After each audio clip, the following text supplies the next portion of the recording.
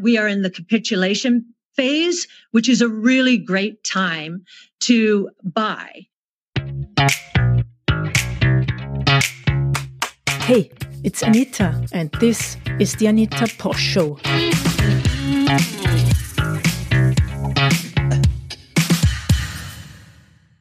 Hello, everybody, and welcome to another episode of the Anita Posch Show and Last Week in Bitcoin. The title for this week is Bitcoin is on sale, and that's good. If you want to try something new, you can now support my work through sending some sats over the Lightning Network by scanning the QR code on the thumbnail of the episode. It's on YouTube in my channel, and it's also at anita.link/116. This technology is called LNURL, and it works with the following wallets: Blue Wallet, Zeus, SAP, Wallet of Satoshi, or BLW Wallet. Now let's talk about the events of the last week. While the speculators have been shaken out by last week's dip in Bitcoin, sub-Saharan Africans are accumulating and using it for their real-life needs and struggles. Bitcoin is up 320% in the last 12 months. When dropping 30%, the media calls it a bloodbath, while the real bloodbaths happen in developing nations. 43 countries did not vote for the protection of their people against genocide, ethnic cleansing, war crimes, and crimes against humanity at the United Nations this week. The people in these nations need Bitcoin. And now let's talk a little bit about why this price dip is actually a good thing, not only for you and for me, but for all the people in the world. Let's hear it from Cathie D. Wood, CEO of ARK Invest. You never know how low is low when a market gets very emotional. A lot of traders see Bitcoin dropping below the 200-day moving average. So traders, once that happens, they just dump. Some just dump and run. I think we're in a capitulation phase. Yassine has a dashboard. We were looking at all the indicators this morning. They are all suggesting that we are in the capitulation phase, which is a really great time to buy, no matter what the asset is. A capitulation phase is buy. It's on sale. Now, am I saying 35,000 is the low? You know, if traders, and there are a lot of speculators in Bitcoin, if they are running for the hills just because Bitcoin has broken through a moving average that is important to them, it could continue. But all of our indicators are saying this is capitulation right now. So we saw an astonishing Bitcoin price drop of 30%. Media articles have been referring to this as the bloodbath, the carnage, and new entrants to the market, so-called weekends, started panicking and sold their coins. Many saw Elon Musk's dismissal of Bitcoin's energy consumption as the single reason for the dip. While this might have triggered the sale, there were more reasons. FUD. Fear, uncertainty, and denial. Those kinds of articles lead to misinterpretations and misinformation. An article spread by Reuters over a new ban for banks to use cryptocurrency in China was published last week. But this regulation is in place since 2017.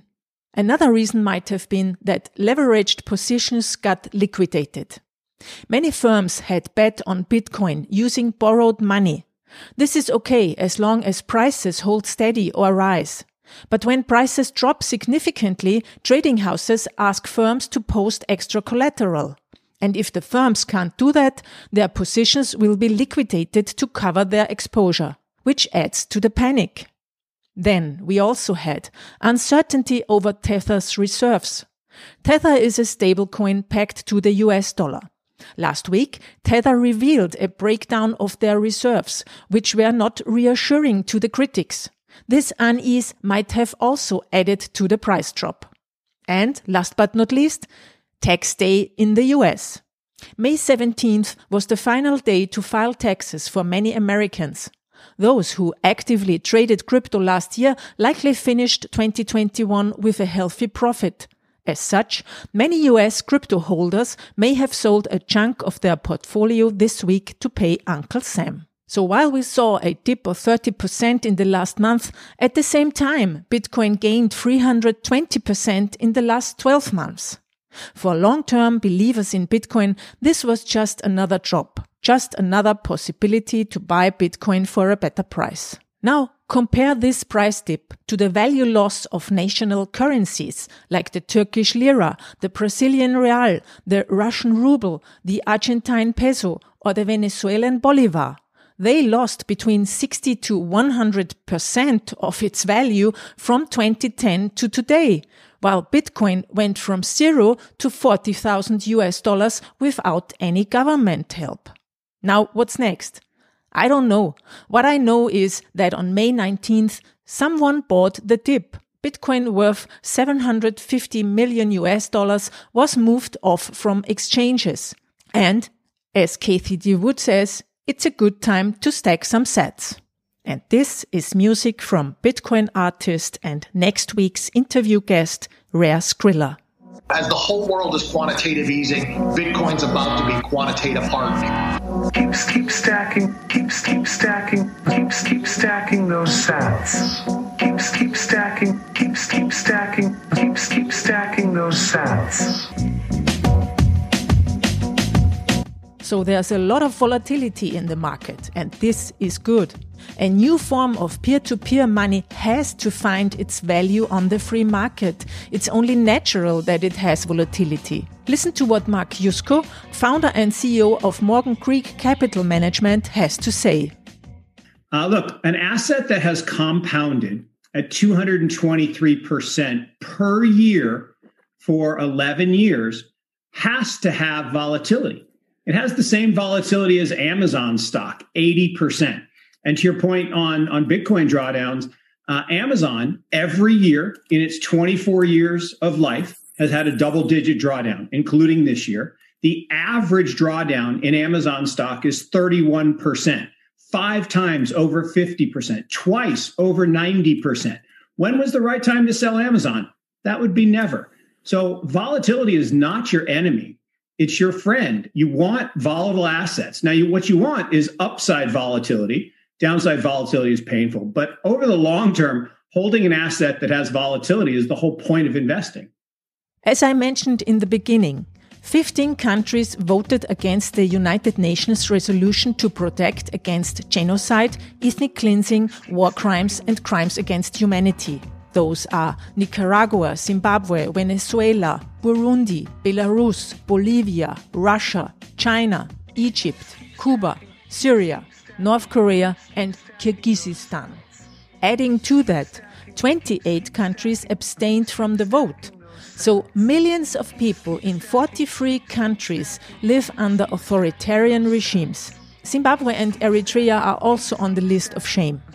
You can listen to my podcast episodes from Zimbabwe, and next week I will release an interview with Meron Estefanos, an activist who tells us about the depressing situation of Eritreans.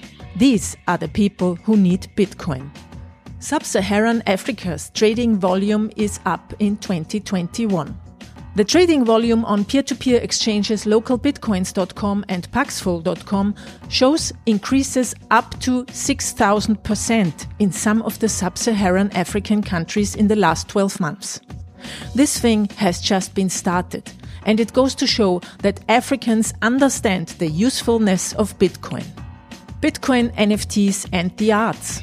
This week's interview guest is Adam B. Levine, the pioneer of Bitcoin podcasting and an early supporter of NFTs. Adam had Metakovan on his show, who bought Beeple's NFT for $69 million, the most expensive NFT sold at an auction so far. Here he's talking about the misunderstandings around NFTs. When I think of NFTs, I think of like a physical key, right? Like a key you put into a lock and open it.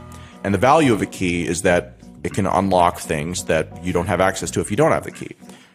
The way I've been kind of describing the period we're in right now for NFTs is that people have figured out that you can paint keys, right? And then they're looking at the painting on the key, right? And they're saying, oh, this is such a pretty key. I value it because of how it looks. But the value of the key is not how it looks. The value of the key is what it does.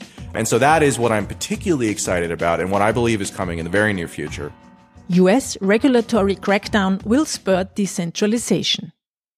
Seems as long as people pay their taxes and stay compliant with laws, the US government will enable innovation in the Bitcoin space. But Bitcoin doesn't care. Decentralized platforms like Sovereign will not be affected by centralized regulations. While I don't encourage breaking the law, in many countries of the world you simply have to break the law and regulations out of necessity. Or you're breaking the law because you're publishing an unwanted truth. See WikiLeaks. Caitlin Long, a guest on my show and the CEO and founder of Avanti Financial Group, is summarizing the history of US crypto regulation in a tweet. It's clear, a US crypto regulatory crackdown is starting, but I'm optimistic because most of the major players have spoken already and the policy is taking shape. It's pay taxes, comply with laws, and don't take shortcuts, and will enable the innovation. It's not a Bitcoin ban. As the whole world is quantitative easing, Bitcoin's about to be quantitative hardening. Keep stacking those sats. Thank you for listening to this week's episode of Last Week in Bitcoin. I hope you're back next week when it's time again for the Anita Posch Show. If you like it, subscribe to my podcast feed. You can find it in every podcast player. Just search for Anita Posch and hit the subscribe button. And if you want to donate to my work, please send some sats over the QR code that you find on the episode page at anita.link/116. If you're a sponsor and you want to sponsor my show, please drop me a line at hello@anitaposch.com.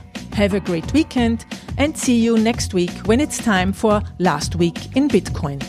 Music from Bitcoin artist and next week's interview guest, Rare Skrilla.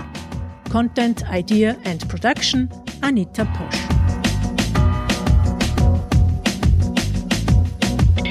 Keep stacking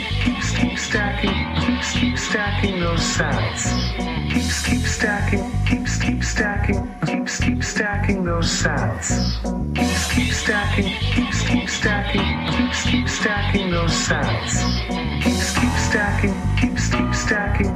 Keep stacking those sats.